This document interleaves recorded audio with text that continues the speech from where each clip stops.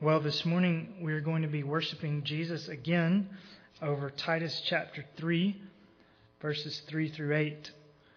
So I'd invite you to turn to Titus 3, and for reasons that will become clear in just a few moments, I actually want to begin reading in chapter 3, verse 1. So we'll focus on verses 3 through 8, but I want to begin reading in verse 1.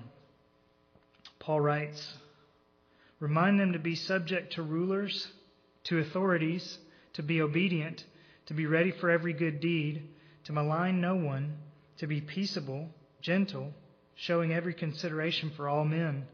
For we also once were foolish ourselves, disobedient, deceived, enslaved to various lusts and pleasures, spending our life in malice and envy, hateful, hating one another.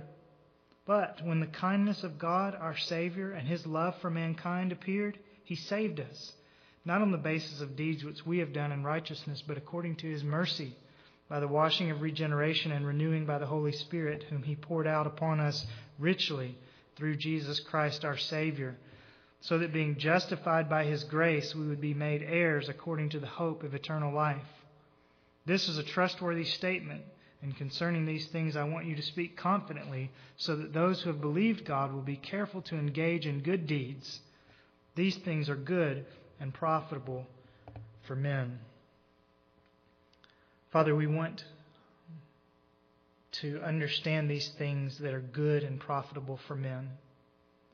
So I pray that you would come and help us now to hear what you say to us from your word, by your Spirit, about your Son. Speak to us now, we pray in Jesus' name. Amen. Have you ever known someone who is easily sidetracked? Maybe they begin the conversation by telling you about how they went fishing this weekend. But then, talking about fish makes them think of what they're going to cook for supper tonight, and so their conversation shifts to the need to go grocery shopping. And that makes them think about how they always get flustered in the self-checkout lane. And that leads them to think about something else, and something else, and something else, until after several minutes, finally they get back to telling you what they caught at Lake Isabella. You ever have a conversation like that?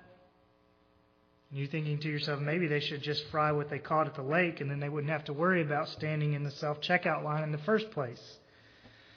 Now I'm getting sidetracked. Have you ever had a conversation like that, where you seem to be taken down several back streets only to get back to the main road? Then Titus 3, 1 through 8 may look somewhat familiar to you. Because Paul, in the middle of these 8 verses, seems as though he's getting a little bit sidetracked. You'll notice he begins in verses 1 and 2 with a lesson in Christian ethics. Remind them to be subject to rulers, to be obedient, to be ready for every good deed, and so on.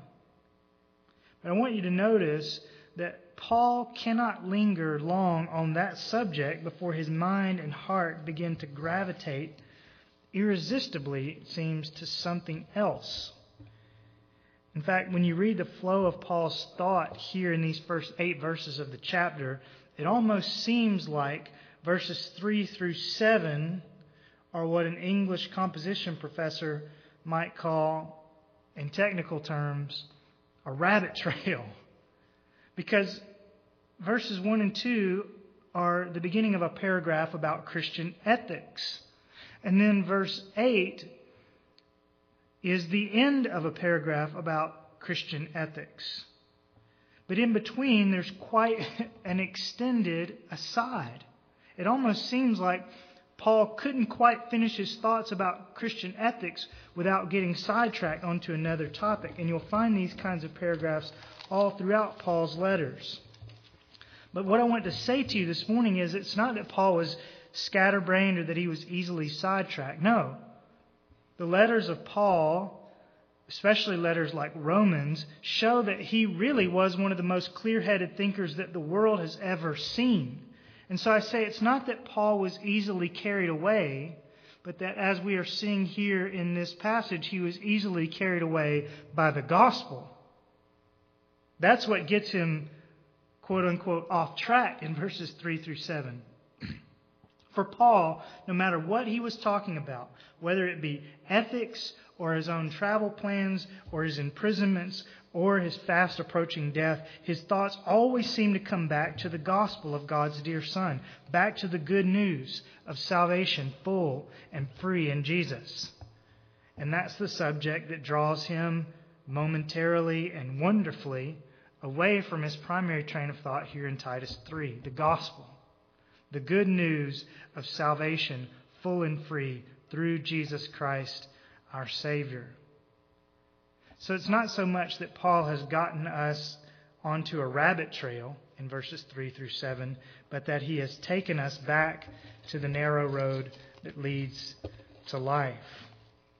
And whether Paul sat down and planned that Titus 3 would include this gospel aside, or whether he just started writing the sentences and simply couldn't help himself, one thing is clear. Paul, along with the Holy Spirit who was driving his quill, wants us to be certain that Christian ethics don't come out of nowhere, nor do they grow merely out of a strong will or a good upbringing. No, that's not the way it works. The only way anyone will ever be and do what God calls us to be and do in verses 1, 2, and 8 is if that person has been profoundly gripped by the gospel of verses 3 through 7. The only way you or I will ever be able truly to be and do what God calls us to be and do in verses 1, 2, and 8 is if we have been profoundly gripped by the gospel of verses 3, 4, 5, 6, and 7. For instance, the reason why Christians ought to be motivated to malign no one, verse 2, and to show every consideration for all men, verse 2, is because we remember, verse 3, that we also once were foolish ourselves. And we know, verses 4 and 5, that God has shown consideration for us. That's why we don't malign other people, because of the gospel. And the reason why we ought to be careful to engage in good deeds, verse 8, is because God has granted us the renewing by the Holy Spirit in verse 5. In other words, because of what God has done for us in verse 5, making us new from the inside out by the Holy Spirit, we have no excuse for not doing good in verse 8. So do you see? Paul's aside in verses 3 through 7 is his way of reminding us that the only way the fruit of Christian ethics will ever spring up in our lives is if the seed of the Christian gospel has been pushed deep into the soil of our hearts. For Paul, everything comes back to the gospel. And I hope the same can be said of you. I hope the gospel is the very air you breathe. And if it is, you'll be delighted to notice something else here in verses 3 through 7 that at first glance may seem somewhat peculiar. Remember to whom this letter was written. Paul was addressing his thoughts to Titus, whom he had left behind as a missionary and church organizer on the island of Crete. In other words, Paul is writing to Titus, who is on the island of Crete, preaching the very same gospel by which Paul himself was so carried away. Titus is a preacher. So Titus already knew the gospel. And Titus already knew that Christian ethics can only spring from the gospel. And yet, Paul thought it necessary to announce the gospel to Titus anyway. Paul thought it necessary in verses 3 through 7 to proclaim the gospel to Titus, the gospel preacher. Paul thought it necessary even to Titus the preacher to remind him that we were once foolish ourselves, verse 3. But that when the kindness of God appeared, verse 4, He saved us, verse 5, not on the basis of deeds which we have done in righteousness, but according to His mercy through Jesus Christ our Savior, verse 6. I say to you, Titus knew these things. In fact, he was dedicating his life to proclaiming these things on the island of Crete. That's why we've been calling these sermons the gospel according to Titus, because the gospel that Paul proclaims here is the same gospel that he left Titus to proclaim on the island of Crete. This was not only Paul's gospel, it was Titus's gospel. These were the things that Titus was preaching as well. And I have no doubt, in fact, that Titus could have completed Paul's sentences for him in verses 3 through 8. And yet, though Titus knew everything that Paul was going to say, Paul went ahead and said it anyway. Paul went ahead and preached the gospel to Titus again. And there's a lesson in that, I believe, for us.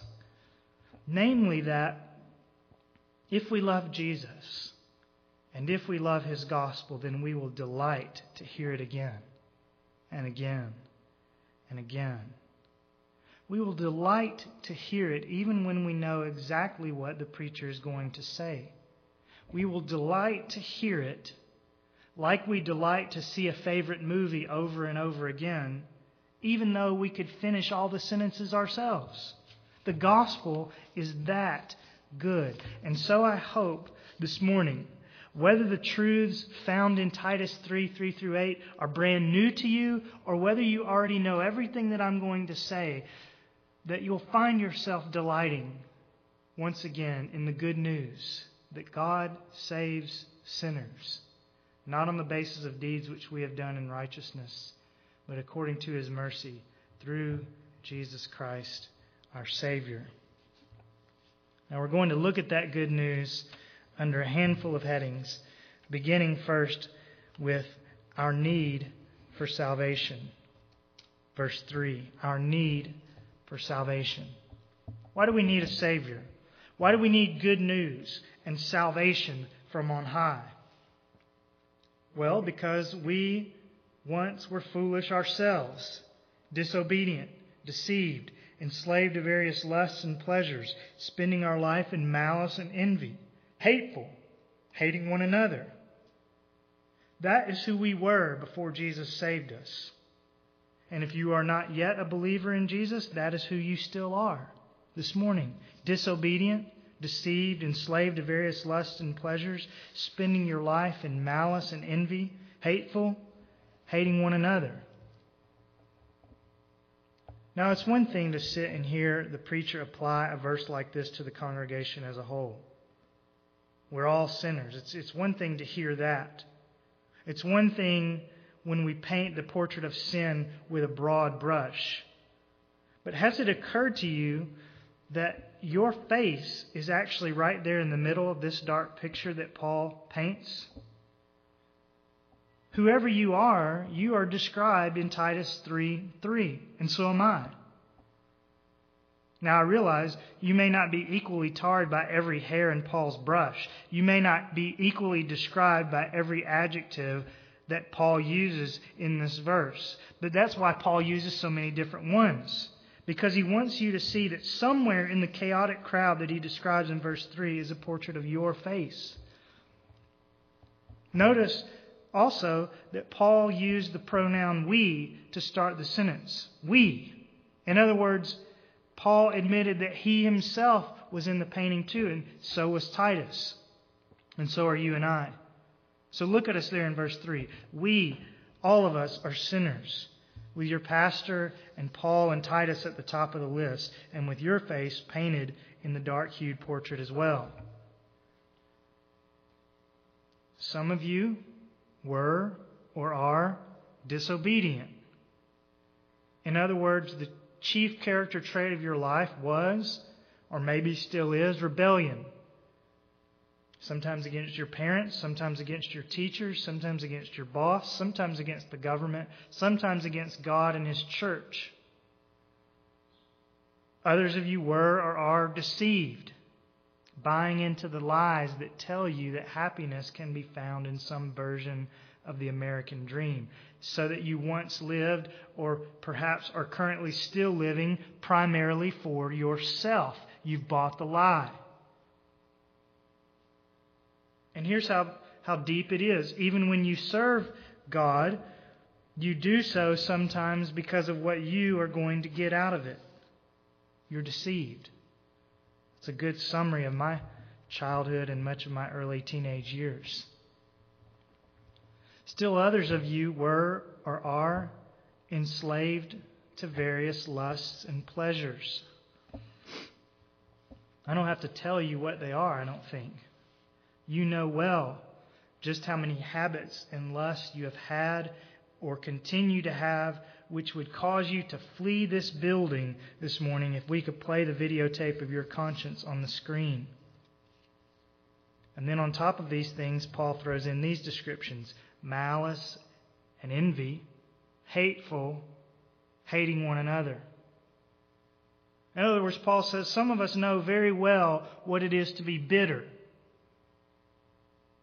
to hate other people because they have more than we do, or they get more attention than we do, or have a better job, or a better family situation, or a better house. And that envy soon turns into malice, cutting and hateful thoughts, cutting and hateful words.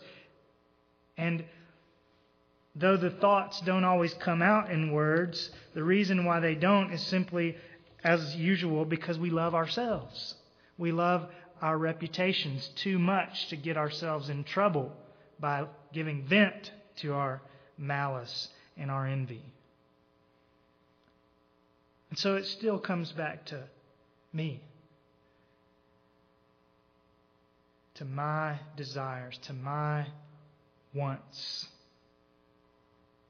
And that's what Paul is saying about us all. And here's the point.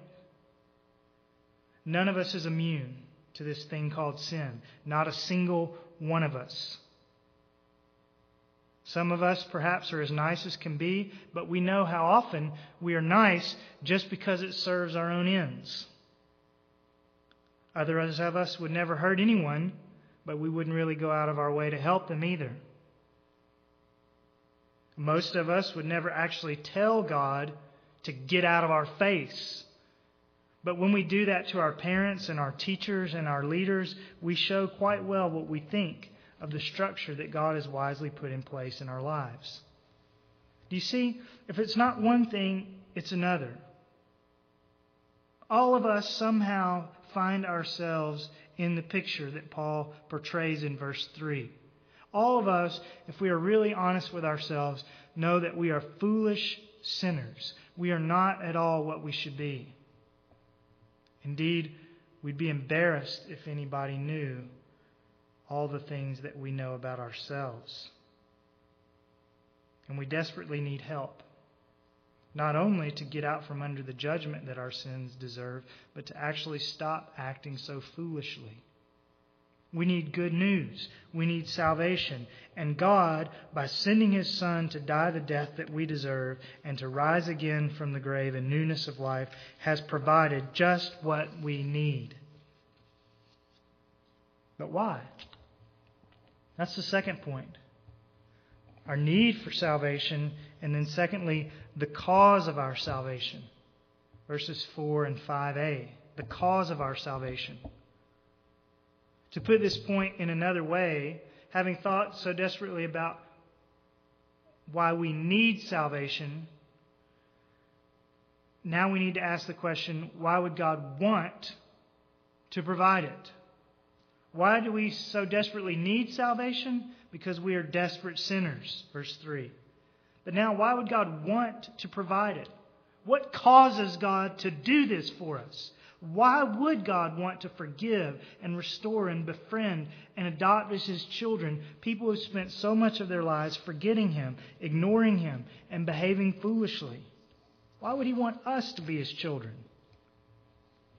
Well, that's a good question, and the answer from Paul's pen is clear and resounding in verses 4 and 5. Why does God want us to be His children? Well, Paul says it has nothing actually to do with us. Isn't that what he says in verse 5?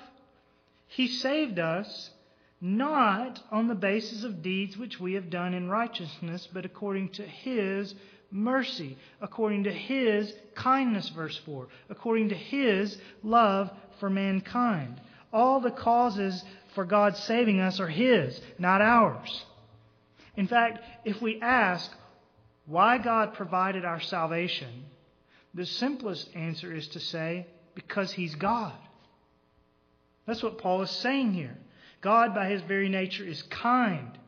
God, by His very nature, is a philanthropist. That's the Greek word at the end of verse 4, philanthropia. God, by His very nature, has a love for mankind. God, by His very nature, is merciful. That's why God saves us, because of who He is, not because of who we are. And if you this morning are not yet saved, that's the only reason why He will save you. Not because of deeds which you have done in righteousness, but because of His mercy. That is the cause of our salvation. God Himself. And Paul wants us to make sure in verse 5 that we understand that well. So after stating things positively in verse 4, God saves us because of His love and His kindness, Paul circles back in verse 5 and reminds us of what he does not mean.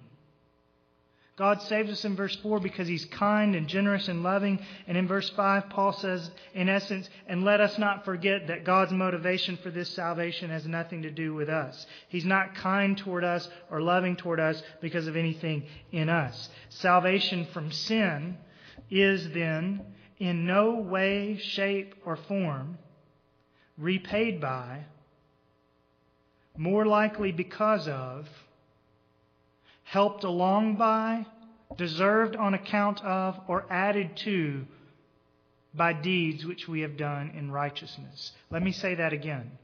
Salvation from sin is in no way, shape, or form repaid by, or more likely because of, or helped along by, or deserved on account of, or added to by deeds which we have done in righteousness. No, the fact that we are forgiven and loved and made new by the Holy Spirit is wholly because of God's mercy. We bring nothing to our relationship with God except our sin and our need. And yet, when we come to Him carrying nothing but our sin and our need, and trusting in His love and His kindness and His mercy, He saves us purely out of the overflow of His good and benevolent and generous heart. Now that is at one and the same time both humbling and wonderful news. Verse 5 is humbling news because Paul is reminding us that we are merely beggars. We haven't done anything to deserve God treating us like kings, and yet that is exactly what He does in Jesus. He treats us like kings. And He does so even though we have done absolutely nothing to earn such favor and could never in a million years repay Him. But that's also why the news is so wonderful. We don't have to repay Him. We don't have to deserve His gift. It is absolutely free, not on the basis of deeds which we have done, but according to His mercy. Now let me ask you, have you really come to grips with this fact? Are you really living your daily routine as though God has saved you not on the basis of deeds which you have done in righteousness, but according to His mercy? In your daily life, have you realized how much God must love you in order to have forgiven your sins and made you new at no cost to yourself, and to have given His only Son to die such a shameful death to have made it possible? I say, are you living your daily routine with these thoughts at the forefront of your thinking? Or do you live slavishly, hoping that you've done enough today to make God happy, hoping that you can somehow be good enough tomorrow to stay in His good graces, hoping that your quiet time this morning has been good enough for God to put His stamp of approval on the rest of your day? If that's how you live, hoping that you are good enough for God today, that's not good news. In fact, if you are living like that, hoping every day to do enough to please a miserly old master, then that's positively bad news. Because you'll never do it. But the good news is this. God does not love you today or any other day because of anything in you. God does not forgive you or help you or promise heaven to you because of deeds that you have done in righteousness. And He does not disqualify you from being forgiven or helped or promised heaven because of all the deeds that you have not done in righteousness. The cause of your salvation is God and God alone. His kindness, His mercy, His love. And the motivation for that love comes not from who you are or should be, but solely from within God Himself, out of the overflow of His good and benevolent heart. God loves you because of God, not because of you. It's incredibly humbling, but it is incredibly freeing, liberating if we can get our minds around it. God, and not us, is the cause of our salvation. Now, thirdly, consider with me the outworking of our salvation. Verse 5b, the outworking of our salvation. I know the word outworking is not the sleekest word to include in a sermon outline, but I couldn't think of a better word to describe what Paul is explaining in the last half of verse 5. He's explaining the outworking of our salvation. Maybe it will help if I also put this third point in the form of a question. From verse 5a, we asked, why does God save us? But the question that Paul is answering in verse 5b is this: how does God save us? What does He do? What happens to a person when God saves him? Now, we'll come back in a few moments and talk about what has already happened 2,000 years ago at the cross. And we'll finish up this morning by thinking about what happens as a result of God saving a person. Things like forgiveness and eternal life and so on. But right now, we're thinking about what happens in that decisive moment in time when a person becomes a Christian, when God saves his or her soul. So what happens? How does our salvation work itself out in real time? How do we actually become Christians? Well, according to verse 5b, He saved us by the washing of regeneration and renewing by the Holy Spirit. By the washing of regeneration and renewing by the Holy Spirit. In other words, both halves of that clause there are telling us that when God saves us, we are made new. We are regenerated or reborn. We are renewed.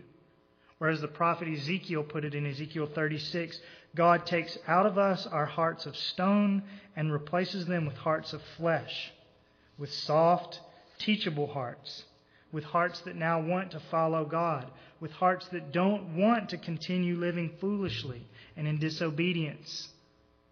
That's the essence of what Paul is saying here in verse 5b. God saves us by making us new. New men and women, new boys and girls. The outworking of our salvation is that God puts new life within our souls.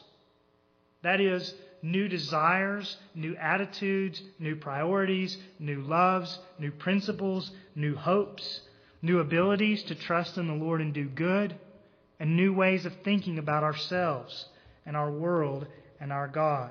All of those things begin to change radically and instantaneously, although not perfectly, when God saves us.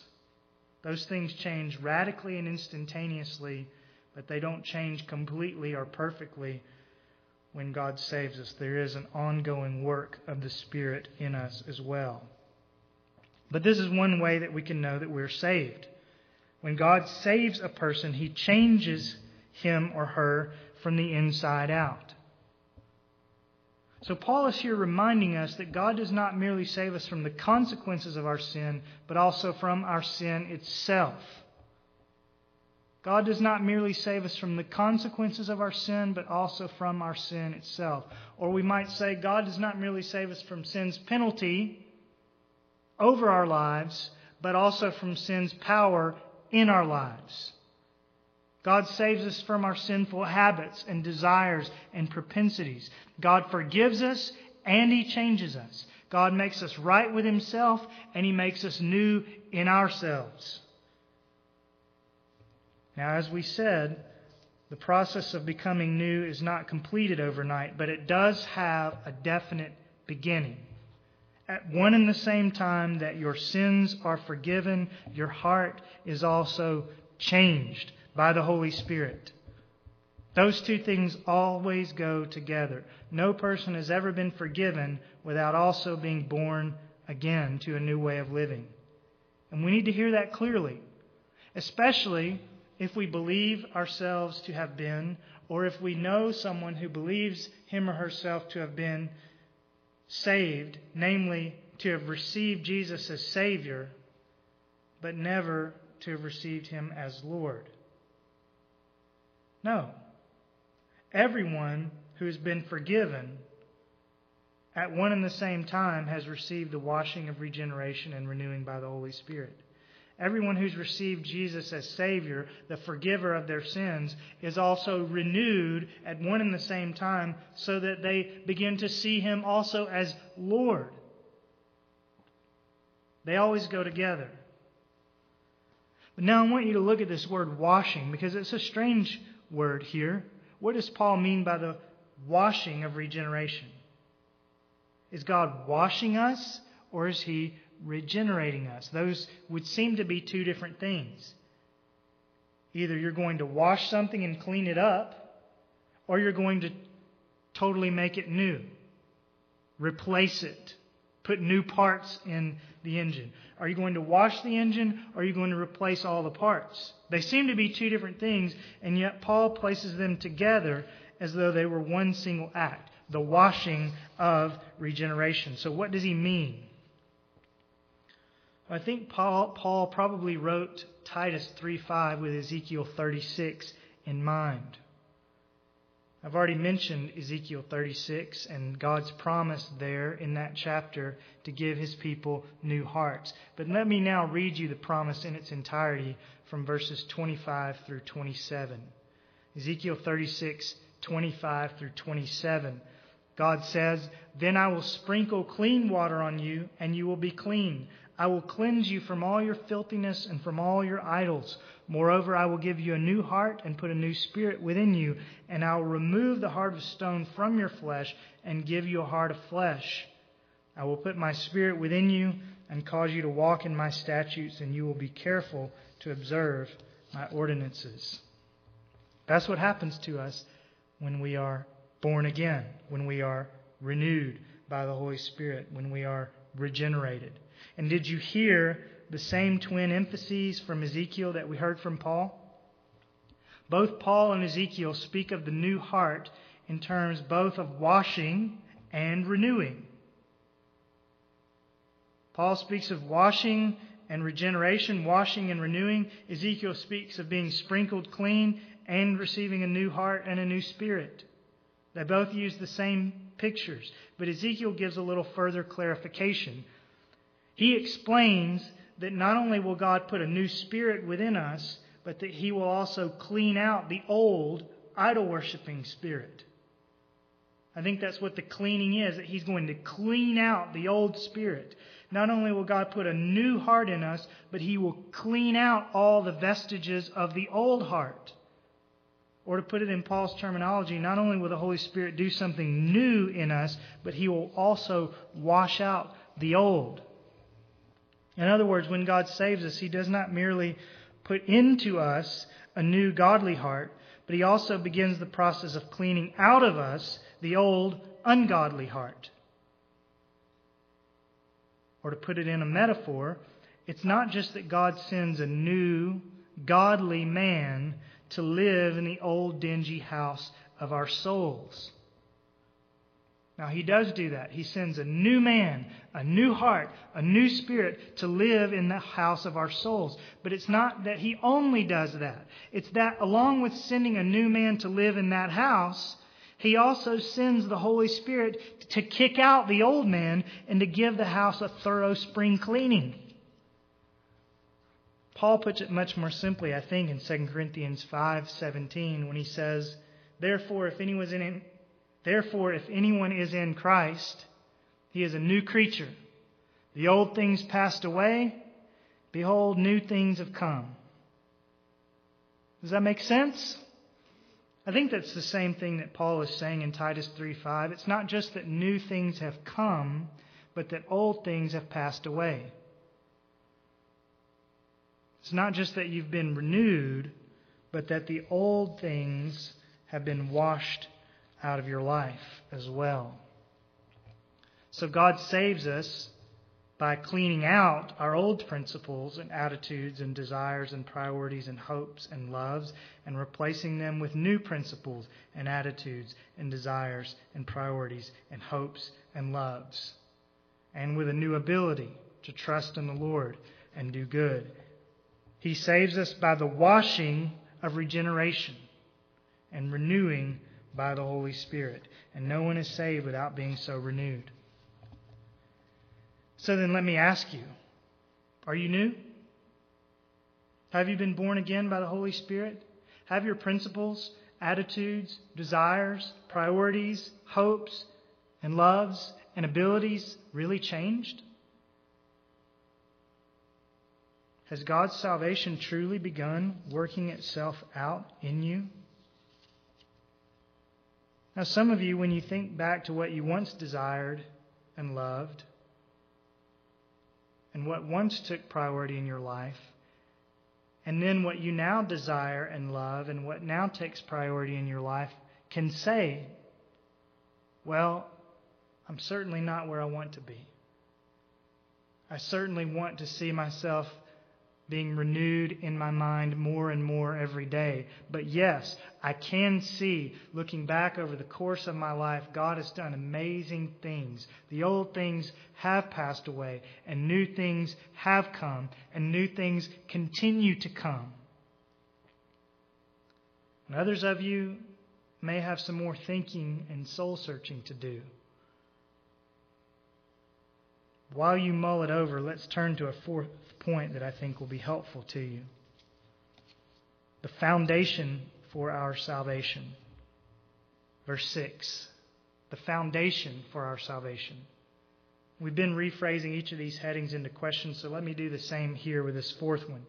When thinking about the foundation for our salvation, we might well ask, how is all this possible? Given what we read about ourselves in verse 3, how can God possibly forgive us and call us His own and clean out our souls and put new hearts within us and grant us the help and the presence of the Holy Spirit? Yes, we know that God loves us, verse 4, but He's also the judge of all the earth, isn't He? And surely, as we've said before, we wouldn't expect a Hamilton County judge to acquit a known criminal just because he had a fondness for him, just because he loved him. No, He's the judge. He has to uphold justice. And surely we must expect God to do the same thing. We can't expect Him just to forgive us because He's nice. He's the judge of all the earth. So how is all of this in verses 3, 4, and 5 possible? How is it possible for God to save us, to forgive us, to renew us, to grant us the Holy Spirit, even though we are known criminals? Well, I think many of you know the answer. God forgives and renews and grants the Holy Spirit through Jesus Christ, our Savior. Verse 6. All the blessing that flows to us in the gospel, all the things that the Holy Spirit is working out in our lives are worked out through Jesus Christ. Only because of Jesus Christ and what He has done for us does God save us. And that makes verse 6 the linchpin of this passage and the foundation for everything else that Paul says. Jesus Christ is our everything. Salvation comes to us only because He died and He rose again on our behalf. Now, in this connection, in order just to demonstrate that Jesus really is the foundation for all the good things we're reading about in this passage, let me draw your attention for just a moment or two back to verse 4, where Paul says that God's love has appeared. When His kindness and His love for mankind appeared, Paul says. Now, we noticed the word appeared a few Wednesdays ago when we were studying chapter 2, verse 11. And we need to notice it again today, because there is a gold mine of truth and encouragement waiting to be unearthed beneath this one word. So think with me about the word appeared. It's actually a rather peculiar way to refer to love. It's peculiar that someone would say, love appeared. Because the word appeared is a more physical word, isn't it? In other words, we normally use the word appeared not to describe intangible concepts like love, but in reference to concrete objects. When we speak of intangible ideas like love or grace or kindness, we can speak about those things being felt or explained or about in poetry. But physical objects like the sun or our neighbor or our lost keys are the kinds of things that we normally refer to as having appeared. Physical things appear. And yet Paul speaks of love, which is an intangible thing, as having appeared. He says that love, intangible, has appeared in a tangible way. And therefore, I believe what Paul means in verse 4 when he says that God's love for mankind appeared is that the forgiving, transforming, saving love of God is more than just a concept to be explained or an idea to be known and felt. It is those things. We must explain the love of God. We must know it and feel it. But Paul says that in addition to that, the love of God has actually appeared tangibly somehow.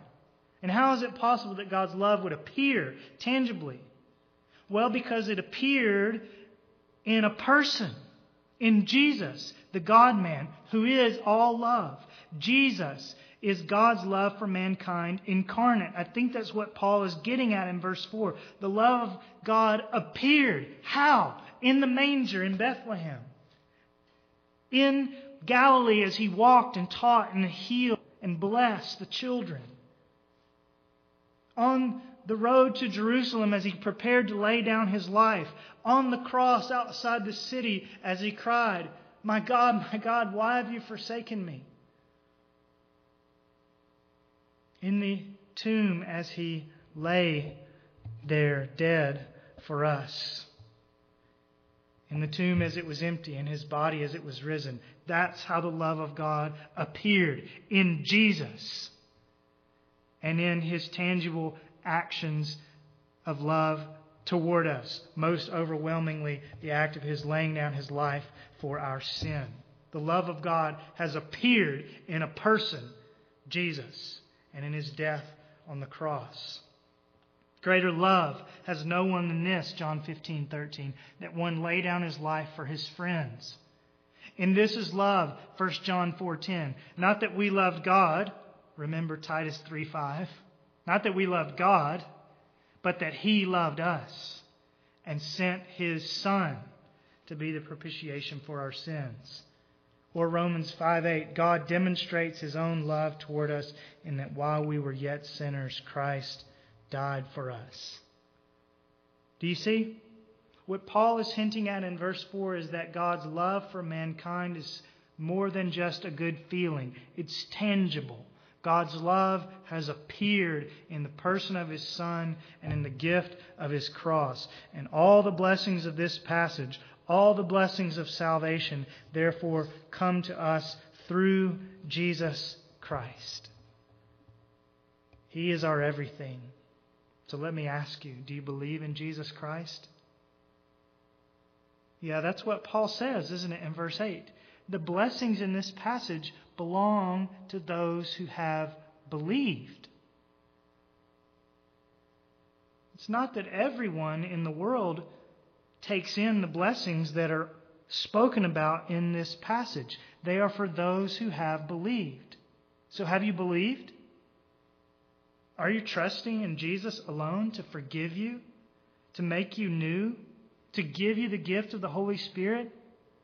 And if not, would you do so this very moment? Would you entrust your soul to Jesus? He's our everything. He's the foundation for it all. Now, finally, let's hear what Paul says about the results of our salvation. What happens for us and through us because God has saved us from our sins in verses 7 and 8? The results of our salvation. Well, three things happen. Three effects, three results of God saving us, not by works which we have done in righteousness, but according to His mercy, by the washing of regeneration and renewing of the Holy Spirit through Jesus Christ. Three things happen at least. First, we are justified, verse 7a. Justified. To put that in a word picture, that means that we've traded places with Jesus. He has gone to the cross and taken the punishment that we deserve, and we are given by God to share in the reward that He deserves. We are both forgiven of all the bad that we have done, and we are treated by God as though we had done the good that Jesus has done. We are declared to be righteous in God's sight. So if you think of your soul as a giant blackboard with all of your sins written on it, justification is not only that God erases all the sins from the blackboard. He does that, but He also goes on to fill in that empty space with the righteous things that Jesus has done. God declares you completely forgiven and completely righteous, like Jesus, in His sight. You have traded places with Christ. That's what it means to be justified.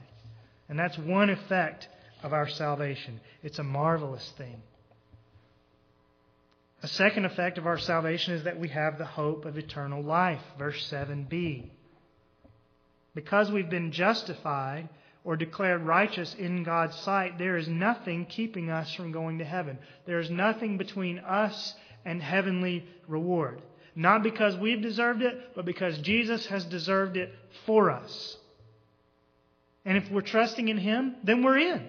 Our sins are forgiven. Our souls are right with God, not on the basis of deeds which we've done in righteousness, but according to His mercy through Jesus Christ. And therefore, through Jesus Christ, nothing can take away our reward. If we belong to Jesus, we have the certain hope of eternal life. And then the third effect of our salvation is that we will be careful, verse 8, to engage in good deeds. And now we've come full circle, haven't we? Now we've come to the end of Paul's 5-verse-long gospel parentheses. Now we remember what got him started on this subject in the first place. He wants us to live right. Indeed, God wants us to live right. He did not forgive us and change us from the inside out so that we could, like a dog, return to our own vomit. No. Real Christians appreciate the fact that they've been forgiven and are therefore motivated to stop dishonoring God, who's been so kind and merciful to them. And not only that, but real Christians have been changed so that they now have the ability to do differently than they once did. Christians, having been saved by God's grace, have a new motivation to obey and a new ability to obey. A new motivation to engage in good deeds and a new ability to engage in good deeds. And be careful here. It's not that we think that we must do good so that God will love us. and forgive our sins. No. Remember, He loves us and saves us not on the basis of deeds which we've done in righteousness, but according to His mercy. Or, to put it another way, He saves us, He loves us, not on the basis of deeds which we have done in righteousness, but on the basis of deeds which Jesus has done in righteousness. And the Christian understands that. Therefore, he's not trying to do good deeds so that God will love him or save him. He knows that his good deeds are not the basis of God's love for him, not the basis of his salvation, verse 5. But he also knows, verse 8, that good deeds are the fruit of it. Good deeds are the result of his salvation. So this morning, if you are among those who have believed God, then be careful to engage in good deeds.